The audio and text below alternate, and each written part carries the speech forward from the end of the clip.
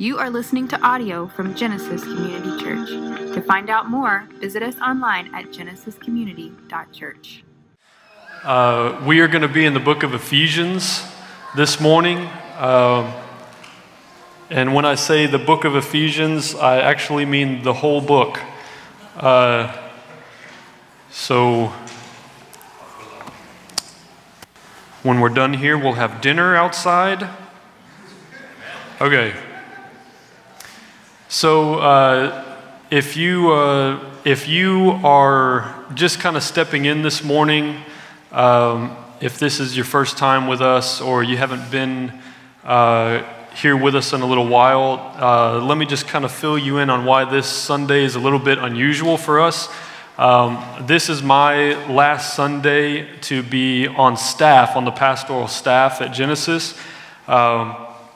We normally say that Jesus planted this church, really believe that, and that he just kind of told me first.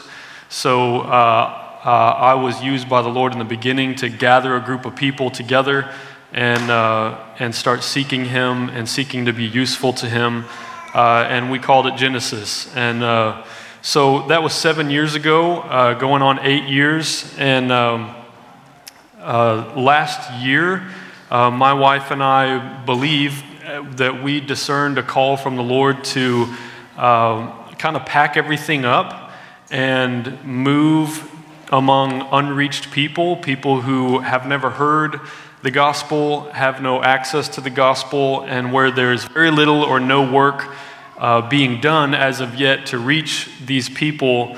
It became something that the Lord put in our hearts to go and live there, and that became Thailand for us. So we've begun a long process over, starting last November, of working with the leadership, and then in January, announcing to the church what the Lord is doing. And so it's been that long since we've all been walking together knowing that we were going to come to this Sunday where I wasn't going to be on the pastoral staff anymore, as a means of transition towards Thailand, something that just needed to happen at some point. And so this is the last Sunday that I'll be in this full-time pastoral role of preaching and teaching. The church has already hired a really faithful guy, Hans, who you know now if you've been around.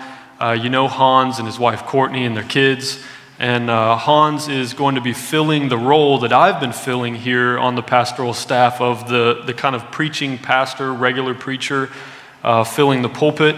And he's already begun to transition into that as I'm transitioning out. And the more I get to know Hans, the more time we spend together, which is hours and hours every week, the more I just love him and appreciate him and respect him.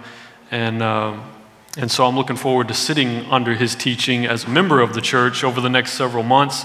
I'll still be on the elder team for at least a season, as we're still in the process of installing 3 more elders, 4 if you include Hans in that.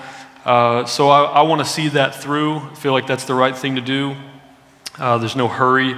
But once that is complete, then I think the Lord is telling me to roll off of the elder team as well and just be a member of this church with you all and a part of what the Lord's doing through all of you. So it looks like January now. It was August was our plan to actually be living in Thailand, but there were some trials and things that we needed to go through, including my wife getting really sick for several months. And the Lord's brought her through a lot of that, and we learned a lot. And now January is the new kind of target date for when we're hoping to all be in Thailand together as a family and join the team there. So that's the picture of kind of where we've been over the last year, where we're headed through the rest of this year, and why this Sunday is a bit unique. So it's not like when I was imagining this Sunday and trying to prepare for it, there was a couple of different ways it felt. In one way, it felt like I was giving my own eulogy to stand in front of you. I don't know, it just felt kind of like I don't know. And then I was like, well, that's weird. It's more like saying goodbye, but then it's like, well, I'm not even saying goodbye. I'm here. I'm here with you all. My family's not going anywhere right now. I'm actually really excited about this transition time where we're going to be here. I also, though, even though it's not like a funeral or it's not like a farewell, it is unique. And if you know me at all, or you've been a part of this church for very long, then you know that sometimes I am painfully honest from up here. And let me share something with you. There's a great temptation in moments like this for people, leaders especially, and if they've been in some position of influence for a time, there's a great temptation to make a moment about yourself, even subconsciously. Like I would never say, this morning is really about me, and this is my last time, and all that kind of stuff, and of course that's disgusting. And then attached to that idea is like, man, really want to go out with a bang. You know what I mean? Preach my best sermon ever, or something like that. And I never had those thoughts, but as I was thinking about preparing to stand here in this pulpit and speak to you on my last Sunday as preaching pastor in this church, I confess to you that it felt like bigger than normal somehow. And I'm confessing to you also right now that this is not bigger than normal. It's not bigger than normal. Because what we gather here to do every single Sunday morning is exalt and worship and come to know in a deeper way the God of the universe. That's not small. That's not like some small routine ritual thing that we do. It's a part of our Sunday. That is an enormous thing that we come together to do. And me finishing my tenure as staff on the pastoral team here does not make this morning bigger. But it does put me in a position where I'm more aware of these things, and there's so much in my heart for you.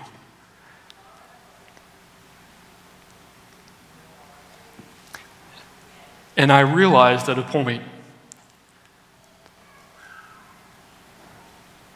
that there's no way I could say all of it to you in the 2 hours that the guys gave me. I'm just kidding. There's no way I could say it all to you, everything that is in my heart for you and for myself and my family. But Scripture does an amazing job of saying it all. And we've always believed that what the Scriptures teach are enough for us. Because they say so, and because they're God's word to us. So we believe, as we have always believed, that the Scriptures are enough. But this morning, not to just make some petty point or something like that, or switch things up or whatever, but because we really believe it, here's what I want to do. I want to read Ephesians with you. Ephesians is a letter written by Paul to the believers in Ephesus, and Paul had a sort of parting of ways with these people that were very dear to him. He loved them very much. In fact, when he said goodbye, you can go back to Acts and read it. When he said goodbye, he said, I realize I'm not going to see you again, which again, I'm not dying or leaving yet, at least that I know of. See how the rest of the sermon goes. But there was a sort of parting away of ways, a moment that he had with these people that he loved very much, and they loved him, and I realize you do love me, and I do love you, and this is a moment. And so I thought, well, if anybody had his heart filled with things he would want to say to people that he was having kind of a moment of goodbye or a moment of transition with, it would be Paul towards the Ephesians. And he does, in fact, say what I would want to say to you So I want to invite you to do something unusual with me, which is this. I would like to read this out loud with you, if you would follow along with me. And I may stop at some points, stop reading, that is. And I want to not only invite you to just read this with me, but to exult in it together. To worship God for what he says in his word. And then we'll read some more, and then we'll stop and we'll just worship and we'll pray. So let's do this together, just in worship of God. Ephesians. Paul, an apostle of Christ Jesus by the will of God, to the saints who are in Ephesus and are faithful in Christ Jesus, grace to you and peace from God our Father and the Lord Jesus Christ. So if I can just stop for a moment here, Paul is speaking to Christians. He's speaking to people who are faithful in Christ Jesus. That is, they have faith in Jesus, that his death on the cross for them paid their sin debt, and his righteousness given to them as a gift cleanses them and qualifies them for fellowship with a holy God for eternity. Not by anything that they had done to become good enough for God, but clearly and only as an act of grace towards people who were stuck in sin. So, Christians, this was written to. Now, if you are a person this morning who is not sure you're a Christian, knows you're not a Christian, is decidedly against Christianity, and somehow you just wandered in here, there's a lot for you to hear also. And there's a call to believe it and turn to Christ. So let's continue to read. Verse 3. Blessed be the God and Father of our Lord Jesus Christ, who has blessed us in Christ with every spiritual blessing in the heavenly places, even as he chose us in him before the foundation of the world, that we should be holy and blameless before him. In love, he predestined us for adoption as sons through Jesus Christ, according to the purpose of his will, to the praise of his glorious grace, with which he has blessed us in the beloved, that is, in Christ. In him we have redemption through his blood, the forgiveness of our trespasses, according to the riches of his grace, which he lavished upon us, in all wisdom and insight, making known to us the mystery of his will, that is the gospel, according to his purpose which he set forth in Christ as a plan for the fullness of time, to unite all things in him, things in heaven and things on earth. Christ was there in the beginning when all things were made, and he watched all things be broken and fall into sin and disrepair and rebellion against its creator. But there was a plan before any of it happened, that in Christ, things would all be remade. Things would all find their intended purpose in him and through him. This plan was set forth in Christ as a plan for the fullness of time, to unite all things in Christ, things in heaven and things on earth. And if you're paying attention to what Paul just said to these Christians, they will be united in Christ. In love, God did this for us. And he did it, verse 6, to the praise of his glorious grace. Our friend John Piper says he believes that's the highest verse in the Bible. The highest verse in the Bible. Here's why he says that and why I agree with him. Because this is the intended purpose of all that exists. The praise of his grace. He is glorious in his graciousness. He's done things that no human being has the right to even ask him to do, and he's done it without being asked. Offered his own son as a sin sacrifice in our place so that we could be reconciled to him, and he did it in love. Verse 11, In him we have obtained an inheritance, so not just saved from the penalty of our sins, but also given an inheritance, having been predestined according to the purpose of him who works all things according to the counsel of his will. You notice there's no qualifying statement there from Paul. All things worked by God to accomplish his will. He is in absolute sovereign control. So that we who were the first to hope in Christ, that is, those first disciples, might be to the praise of his glory. In him you also, when you heard the word of truth, the gospel of your salvation, and believed in him, were sealed with the promised Holy Spirit, who is the guarantee of our inheritance, until we acquire possession of it to the praise of his glory, to the praise of his glorious grace, to the praise of his glory, to the praise of his glory, to the praise of God's glory.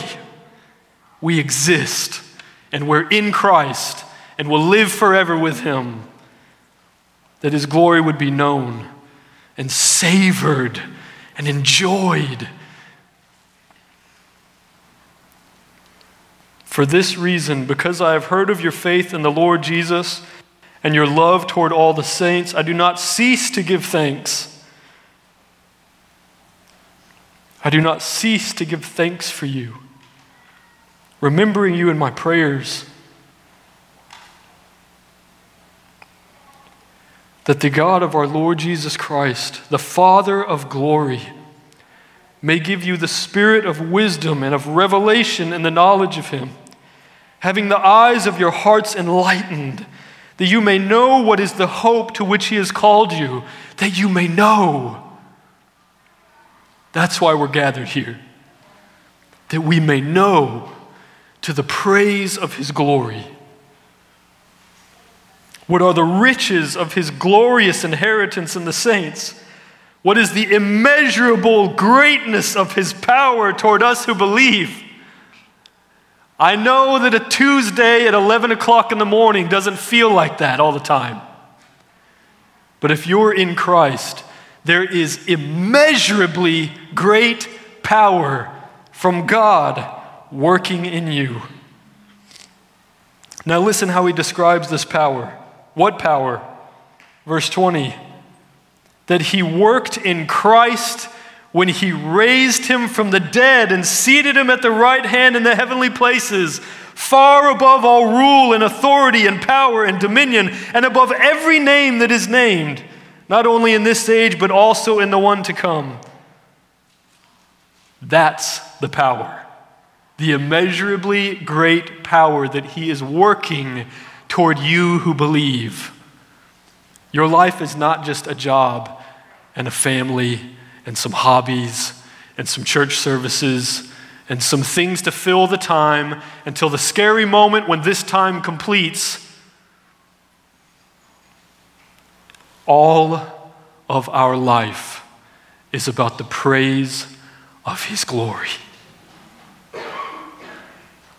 And he is working with immeasurably great power in you. The same power that he worked in Christ's dead body when he raised him from the grave. That same power is working in you to the praise of his glorious grace. Please don't live another day like it's just another day. But who is this Christ? This Christ, far above all rule and authority and power and dominion and above every name that is named, not only in this age, but also in the one to come. Here's who he is. And he put all things under his feet and gave him as head over all things to the church, which is his body, the fullness of him who fills all in all. Christ is all in all. He is above all rule and authority and power and dominion. Jesus is not just your buddy. He's not just there for you. He is the ruler of the universe. and you're in him, and you're his body, and he's working through you to the praise of his glory. Chapter 2, a little bit more detail about how all this was accomplished, right? Because where did we start? And you were dead in the trespasses and sins in which you once walked, following the course of this world, following the prince of the power of the air, the spirit that's now at work in the sons of disobedience, who is Satan, by the way, among whom we all once lived in the passions of our flesh, carrying out the desires of the body and the mind, and were by nature children of wrath, like the rest of mankind. Let me just give a little bit of exegesis here. You and I, all of us, every person who's ever been born, was born dead in trespasses and sins, in rebellion against the God who created us and loved us. Not as these neutral entities waiting for God to come and enlighten us. Enemies of the cross, following the prince of the power of the air, the spirit that's at work in the sons of disobedience, Satan, inspiring sin and rebellion in the world. We all at one time were dead in our trespasses and sins. Verse 3, we all once lived in the passions of our flesh, carrying out the desires of the body and the mind, slaves to sin. Not neutral. Slaves. Carrying out the desires of the body and the mind, by nature children of wrath, that is, by nature of who we are apart from the grace of God. Every single one of us is under the wrath of God against our sin. But God. Come on.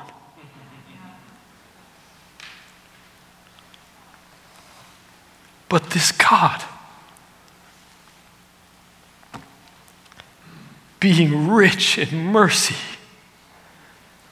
rich with it, wealthy with mercy, filled with its storehouses, loaded, piled high with mercy. Mercy for who? Because of the great love with which he loved us. When we came to him, repentant? No. When we realized our great need? No. Even when we were dead in our trespasses, even when we were following Satan, even when we were following the course of the world, slaves to our sinful desires, even then, God intervened, filled with mercy, filled with love for us, made us alive together with Christ. He says together with Christ because he wants you to know, in the same way that Christ was dead and then Christ was not dead, you were dead and now you're not dead. You're alive together with Christ, raised from death, made alive in him. By grace you have been saved. And raised us up with him and seated us with him in the heavenly places in Christ Jesus. That statement always is kind of gloriously contradictory to me, because I know I'm standing here looking at you, but the Bible's telling me I'm seated in Christ in heavenly places. It's because it is so completely, authoritatively accomplished by him, it's as if we're seated in his lap in heaven right now. It's a place of security that we reside in Christ, so that in the coming ages he might show, here's this word again, the immeasurable riches of his grace and kindness toward us in Christ Jesus. Why are we in Christ in the world? Why has he saved us? Why has he placed us in Christ? So that in the coming ages he might show the immeasurable riches of his grace and kindness toward us in Christ. That the gospel would always be gloriously proclaimed through us for eternity, that we would just revel in it, enjoy it, worship him for it. For by grace you have been saved through faith, and this is not your own doing, it's the gift of God, not a result of works, so that no one may boast. For we are his workmanship, created in Christ Jesus for good works, which God prepared beforehand that we should walk in them. We cannot earn our salvation. It's a gift of God, a gift of his grace, his glorious grace. Therefore, because of all this, because God is so rich in mercy, because he loves us, because he's lavished the riches of his grace upon us, and all wisdom and insight made known to us the mystery of his will, according to his purpose which he set forth in Christ, as a plan for the fullness of time to unite all things in him, things in heaven, things on earth, to the praise of his glory, to the praise of his glory. Therefore, remember that at one time you Gentiles in the flesh, called the uncircumcision what is called the circumcision, that is, Jews are calling Gentiles dirty. Circumcision which is made in the flesh by hands. Remember that you were at that time separated from Christ. Remember. He wants you to remember. At one time, you were separated from Christ, alienated from the commonwealth of Israel and strangers to the covenants of promise, having no hope and without God in the world. But now in Christ Jesus, you who once were far off have been brought near by the blood of Christ. Remember that every day. Remember that at one time you were far off, alienated, strangers, not citizens, but you've been brought near by the blood of Christ. Not by your parents, not by some pastor, not by your favorite podcast, by the blood of Christ. Not by your own doing, not by any work that you did, not by your own sensibility or logic, by the blood of Christ brought near. For he himself is our peace, who has made us both one and has broken down in his flesh the dividing wall of hostility by abolishing the law of commandments expressed in ordinances, that is, the law, that he might create in himself one new man in place of the two, so making peace, and might reconcile us both to God in one body through the cross, thereby killing the hostility. When Christ died on the cross, he killed hostility between believers, so that there is now no dividing wall between us. We are unified as one body in him. So let's please not spend our days rebuilding walls that Christ has torn down by his death on the cross. To be unified is to worship Christ. And he came and preached peace to you who were far off, and peace to those who were near, that is, the Jews who had heard before but didn't know the gospel. For through him we both have access in one Spirit to the Father. So then you are no longer strangers and aliens, but you are fellow citizens with the saints and members of the household of God, built on the foundation of the apostles and the prophets. Christ Jesus himself being the cornerstone, and whom the whole structure, being joined together, grows into a holy temple in the Lord. Everything must take the form, the line, the direction of Christ. He sets the pattern. We follow the pattern. If it doesn't look like Christ, it doesn't belong to Christ. In him you also are being built together into a dwelling place for God by the Spirit. For this reason, I, Paul, a prisoner for Christ Jesus on behalf of you Gentiles, assuming that you have heard of the stewardship of God's grace that was given to me for you, how the mystery was made known to me by revelation, as I've written briefly. When you read this, you can perceive my insight into the mystery of Christ, which was not made known to the sons of men in other generations, as it is now being revealed to his holy apostles and prophets in the Spirit.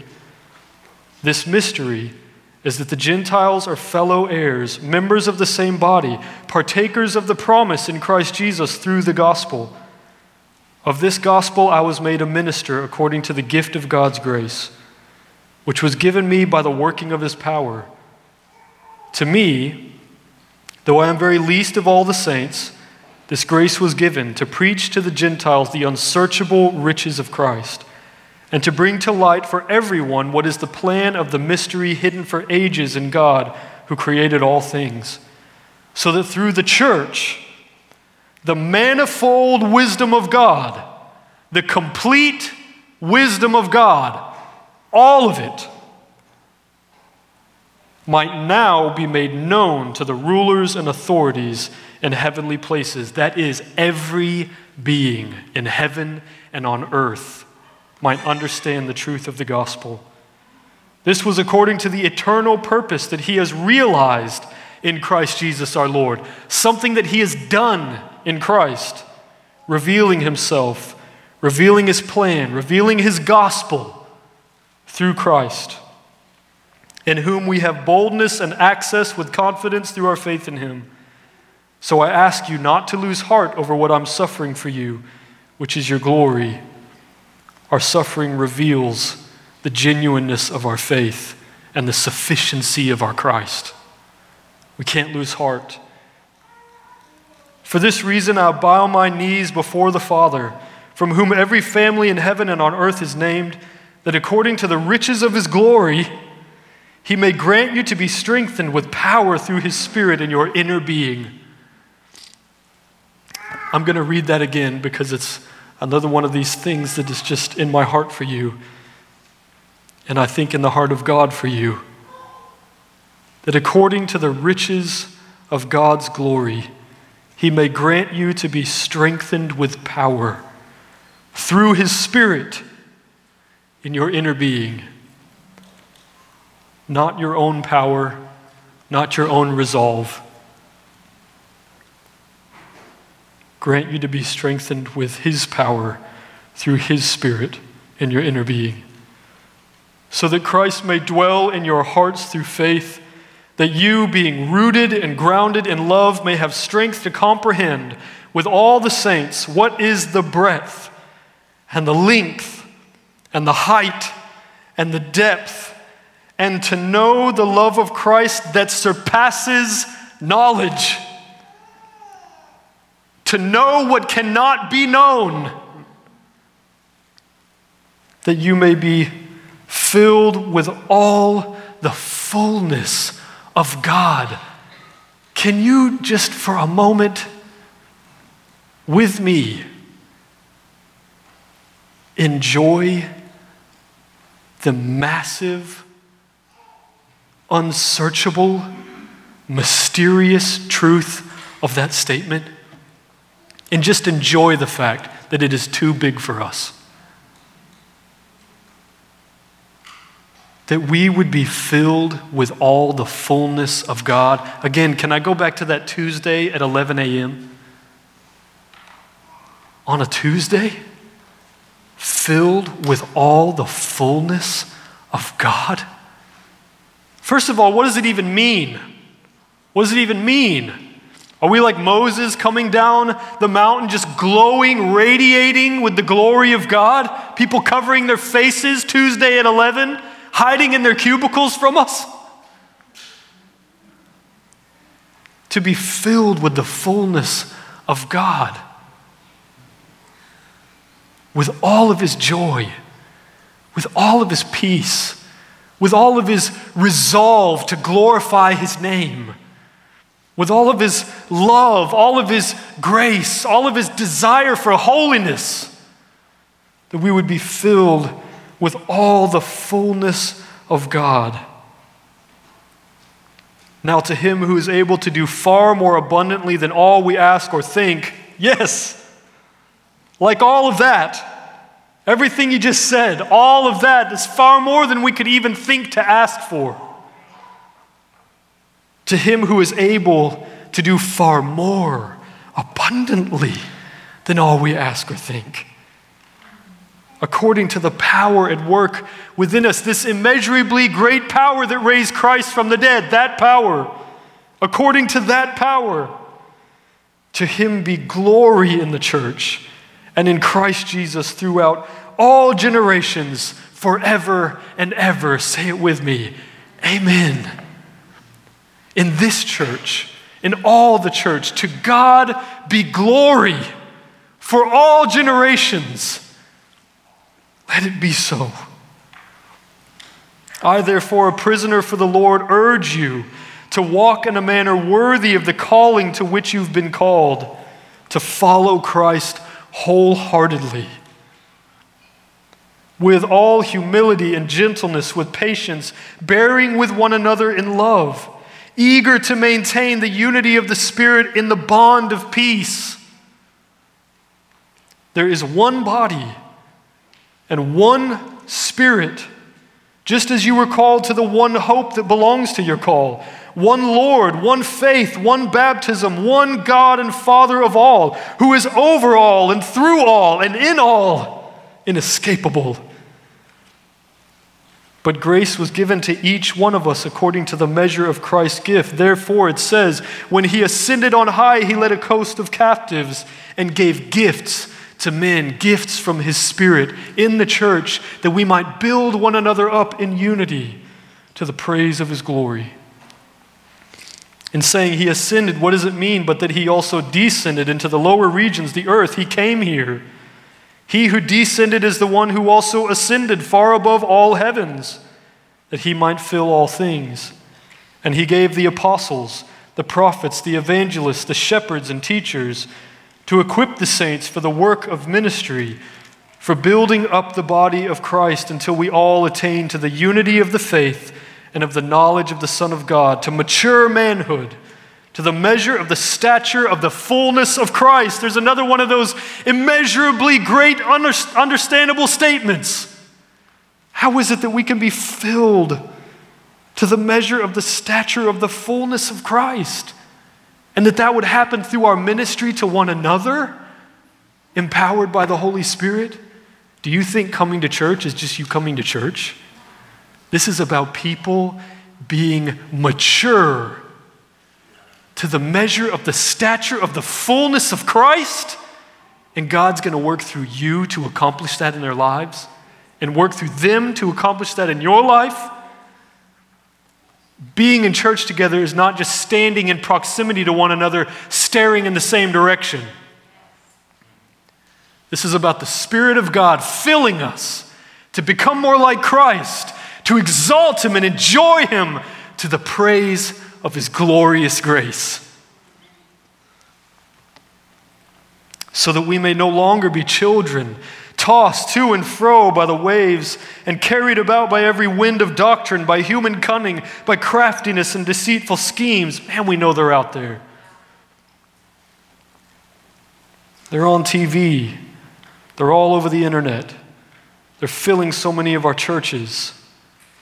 Rather, speaking the truth in love, we are to grow up in every way into him who is the head, into Christ, from whom the whole body, joined and held together by every joint with which it is equipped, when each part is working properly, making the body grow so that it builds itself up in love.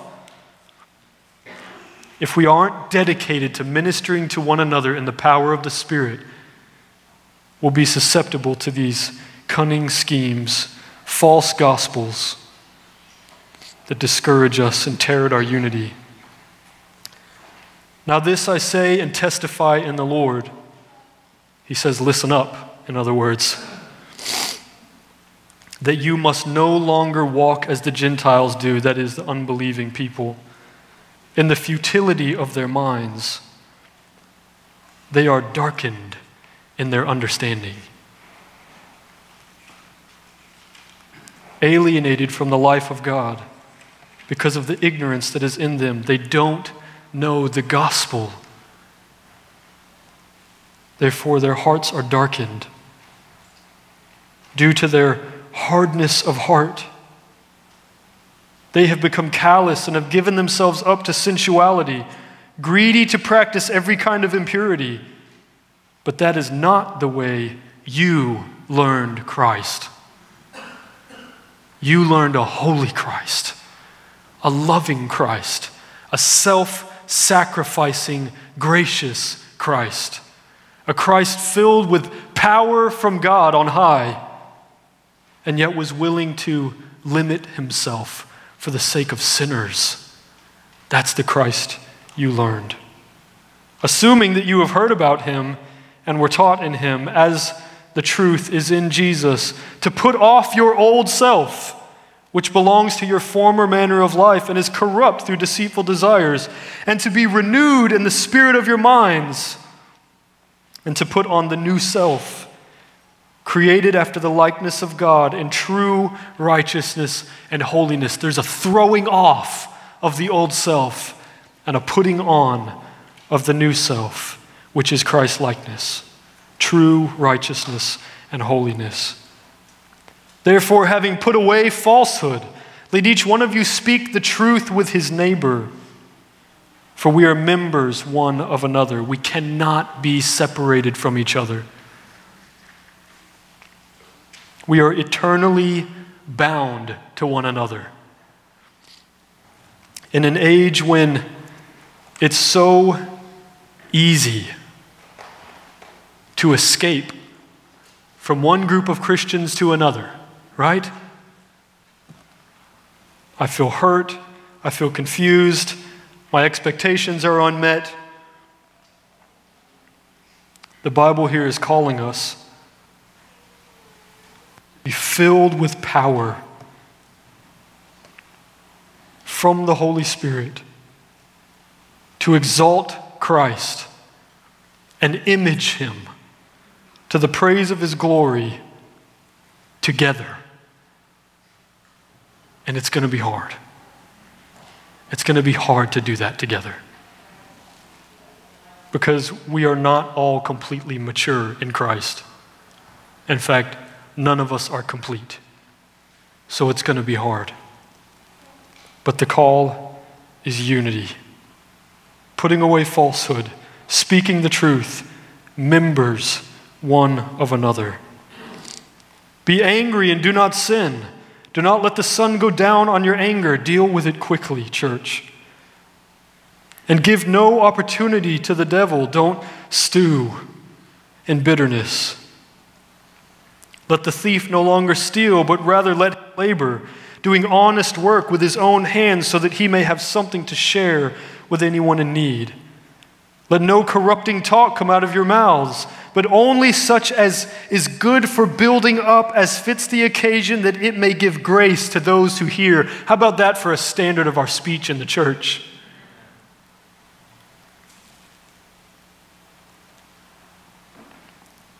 And do not grieve the Holy Spirit of God, by whom you were sealed for the day of redemption.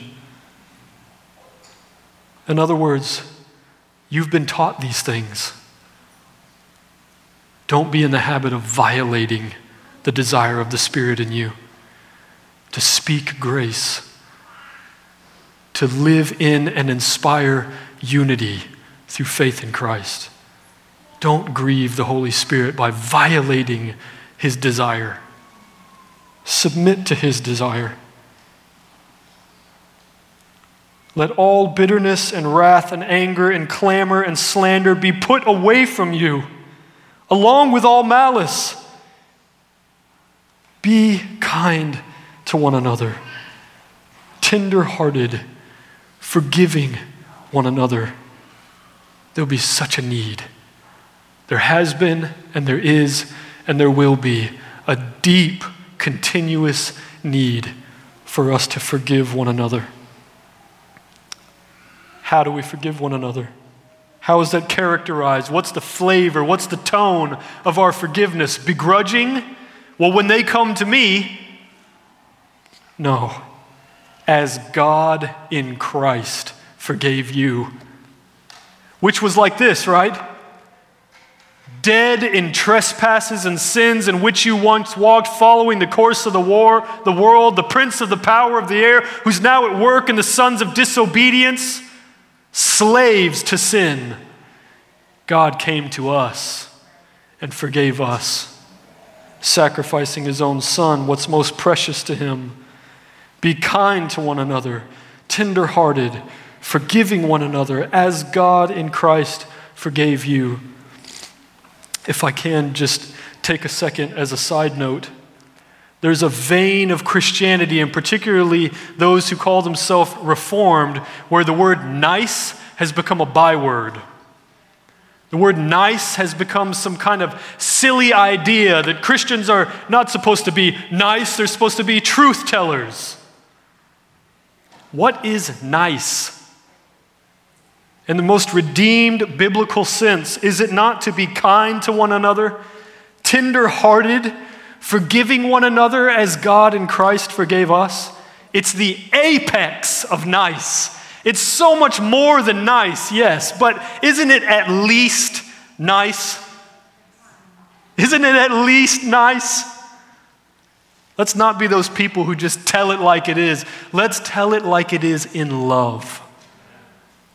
Redemptively, tender-heartedly, as God in Christ spoke to us. Therefore, he says that a lot, doesn't he?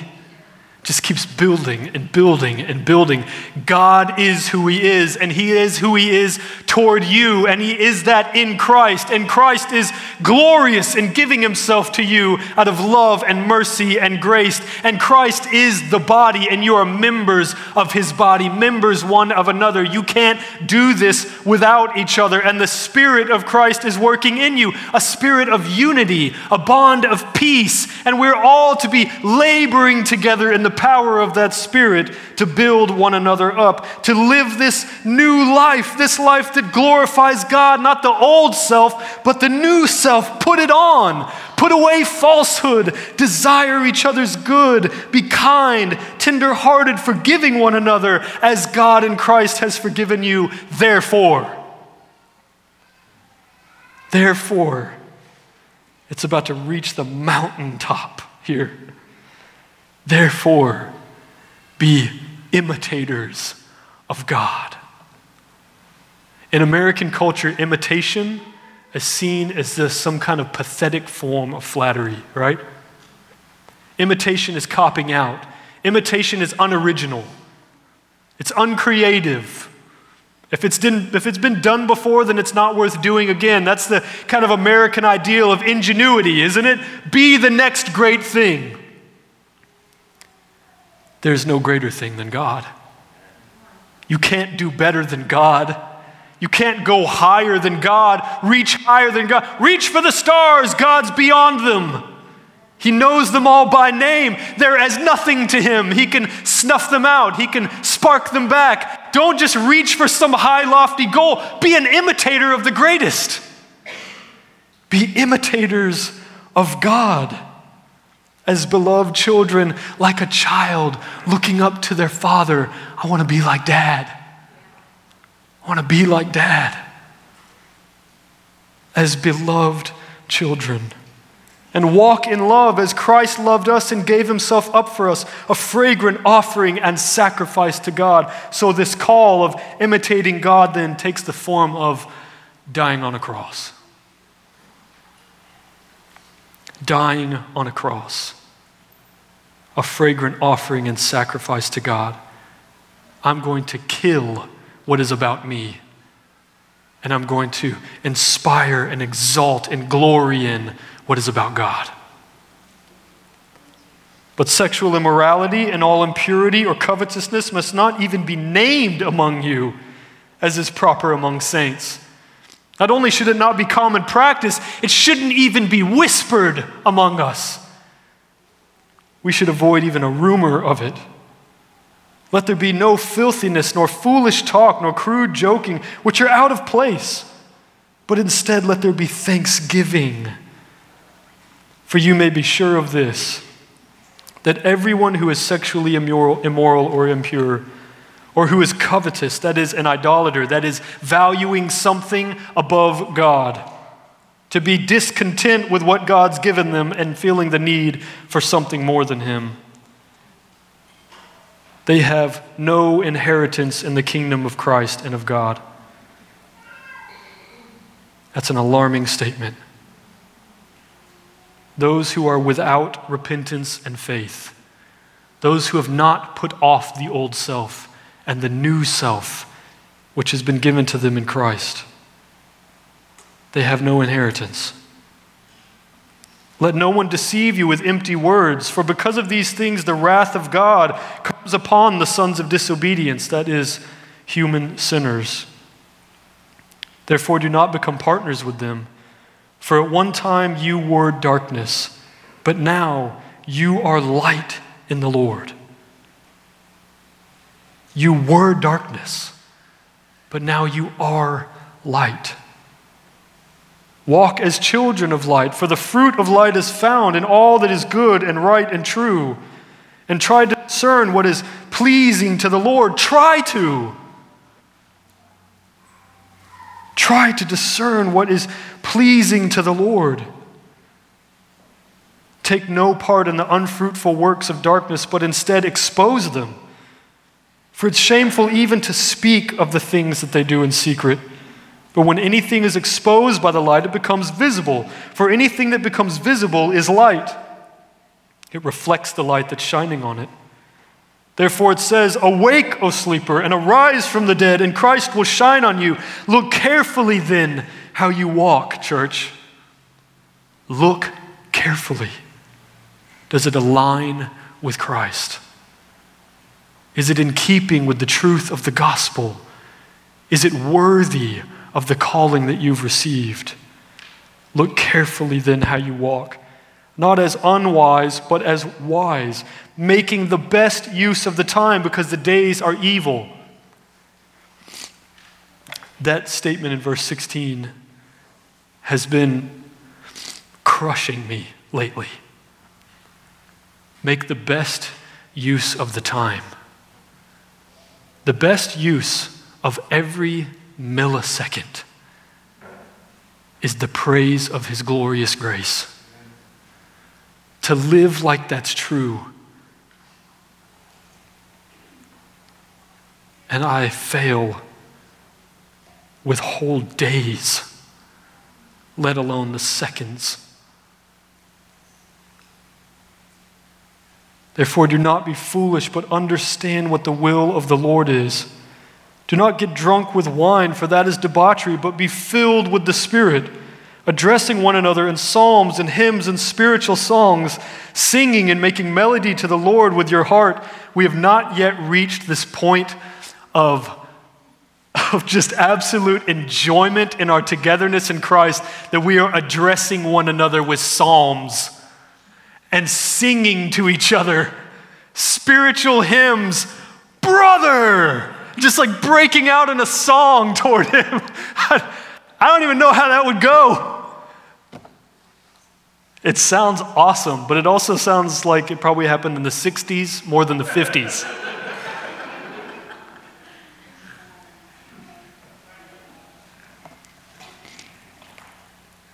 Singing and making melody to the Lord with your heart, giving thanks always and for everything to God the Father in the name of our Lord Jesus Christ, submitting to one another out of reverence for Christ.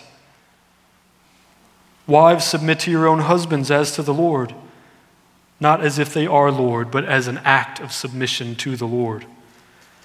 For the husband is the head of the wife, even as Christ is the head of the church, His body, and is Himself its Savior. Now, as the church submits to Christ, so also wives should submit in everything to their husbands.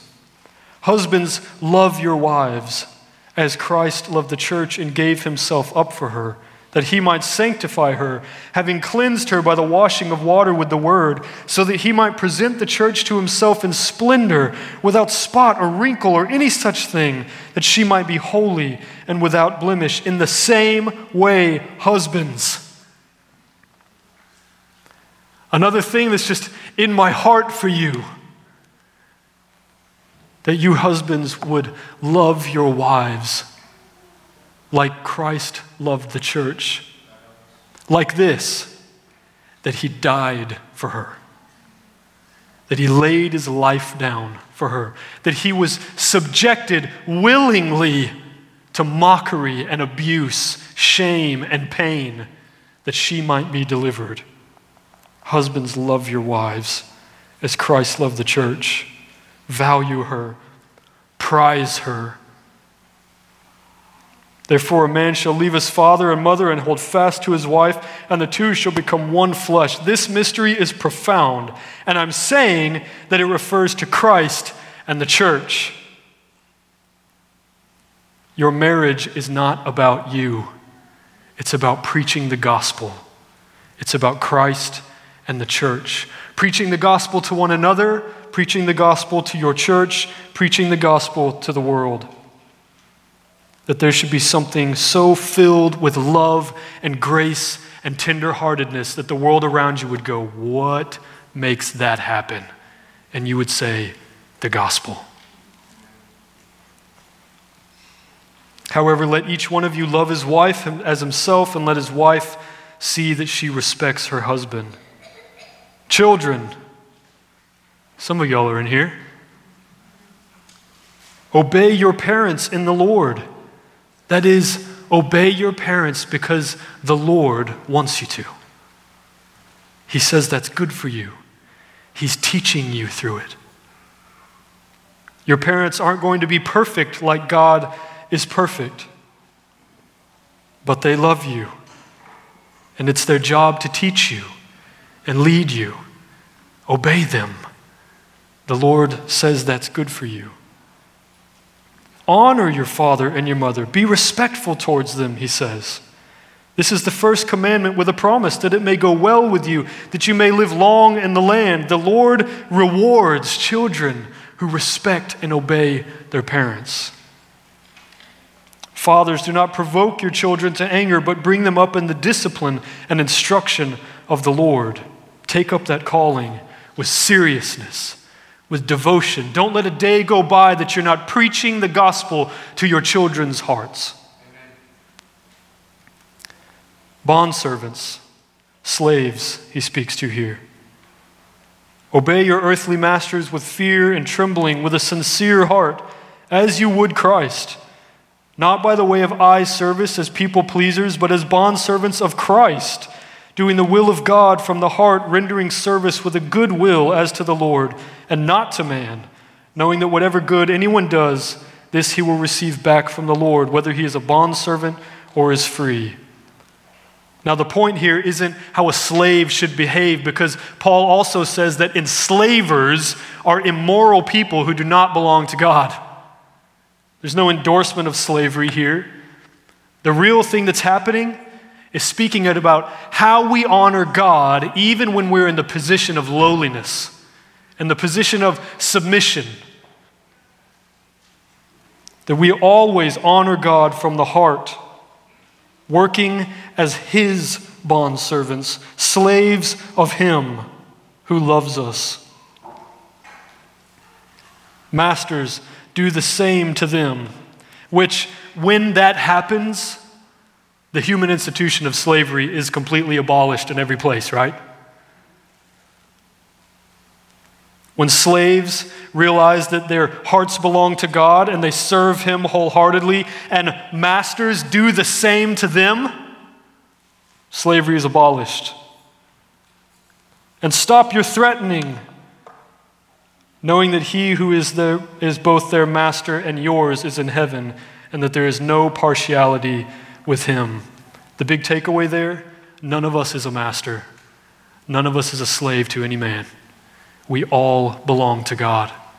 Our hearts, our bodies, our souls, our destinies, all belong to God. Let us turn to him and serve him wholeheartedly. Finally, he says, be strong in the Lord. If I can speak to you kind of self-reliant, self-sufficient, self-empowering people, those of you who just feel like you've got it, be strong. in the Lord. Be strong, but not in yourself. You'll regret that. Be strong in the Lord and in the strength of his might. Put on the whole armor of God that you may be able to stand against the schemes of the devil. And they're there. Brothers, sisters, Satan hates God. And he hates you. And he is scheming. And he's working. He's watching. Peter says he's prowling. And he would devour if he could. Put on the whole armor of God that you may be able to withstand the schemes of the devil. For we do not wrestle against flesh and blood, but against the rulers, against the authorities, against the cosmic powers over this present darkness, this dark place that is broken and full of sin and evil. We're here for now. Against the spiritual forces of evil in the heavenly places. Therefore, take up the whole armor of God that you may be able to withstand in the evil day, and having done all, to stand firm. Stand therefore, having fastened on the belt of truth, and having put on the breastplate of righteousness, which is Christ's gifted to you. And as shoes for your feet, having put on the readiness given by the gospel of peace. The gospel sends us out our doors. In all circumstances, take up the shield of faith, with which you can extinguish all the flaming darts of the evil one. Your faith in Christ will protect you from any spiritual attack. You cannot be destroyed when you're trusting in Christ. And take the helmet of salvation and the sword of the Spirit, which is the word of God, praying at all times in the Spirit with all prayer and supplication. To that end, keep alert with all perseverance, making supplication for all the saints and also for me, that words may be given to me in opening my mouth boldly to proclaim the mystery of the gospel, for which I am an ambassador in chains, that I may declare it boldly as I ought to speak. So that you also may know how I am and what I'm doing, Tychicus, the beloved brother and faithful minister in the Lord, will tell you everything. I've sent him to you for this very purpose, that you may know how we are, that he may encourage your hearts. Peace to you, brothers and sisters, and love with faith from God the Father and the Lord Jesus Christ. Grace be with all who love our Lord Jesus Christ with love incorruptible.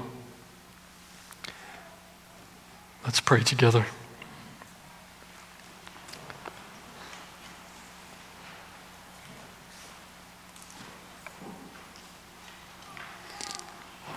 God, you are glorious. And we don't deserve you. We thank you, God, that you are rich in mercy,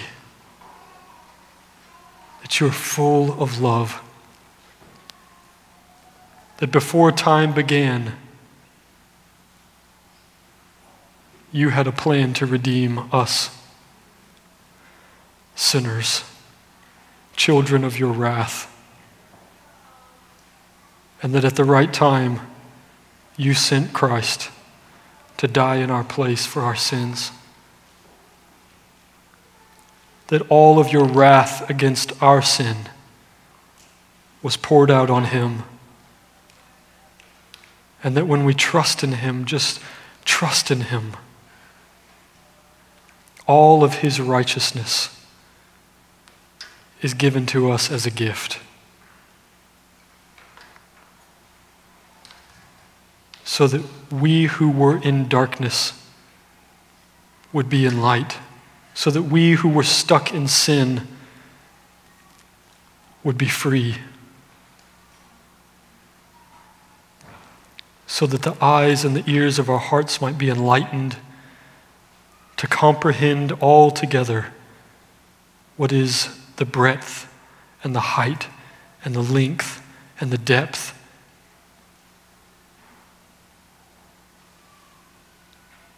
And to know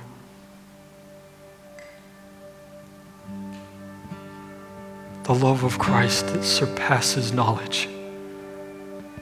Even us, scoundrels, misfits, rebels, that we could be brought near by the blood of Christ and called to this life, living this life together in unity, in the Spirit, the same immeasurably great power that raised Christ from the dead, working in us by the power of the Holy Spirit, so that we would build one another up, so that we would speak the truth in love with tender hearts, forgiving, bearing with one another.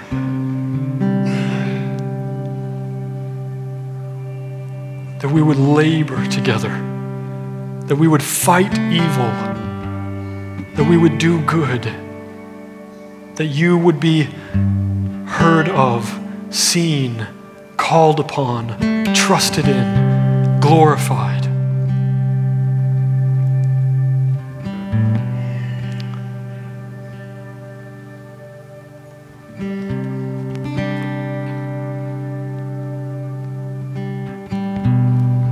Lord, help us to know you, to trust you, to follow you in such a way that we would be impervious to the attacks of evil, that we would stand firm in faith, that we'd be ambassadors, messengers of the gospel to one another and to the world. Lord, the highest prayer that we could pray, we pray it now. That every moment of our lives would be to the praise of your glorious grace. We praise you. Help us to praise you as you deserve, as you're worthy of.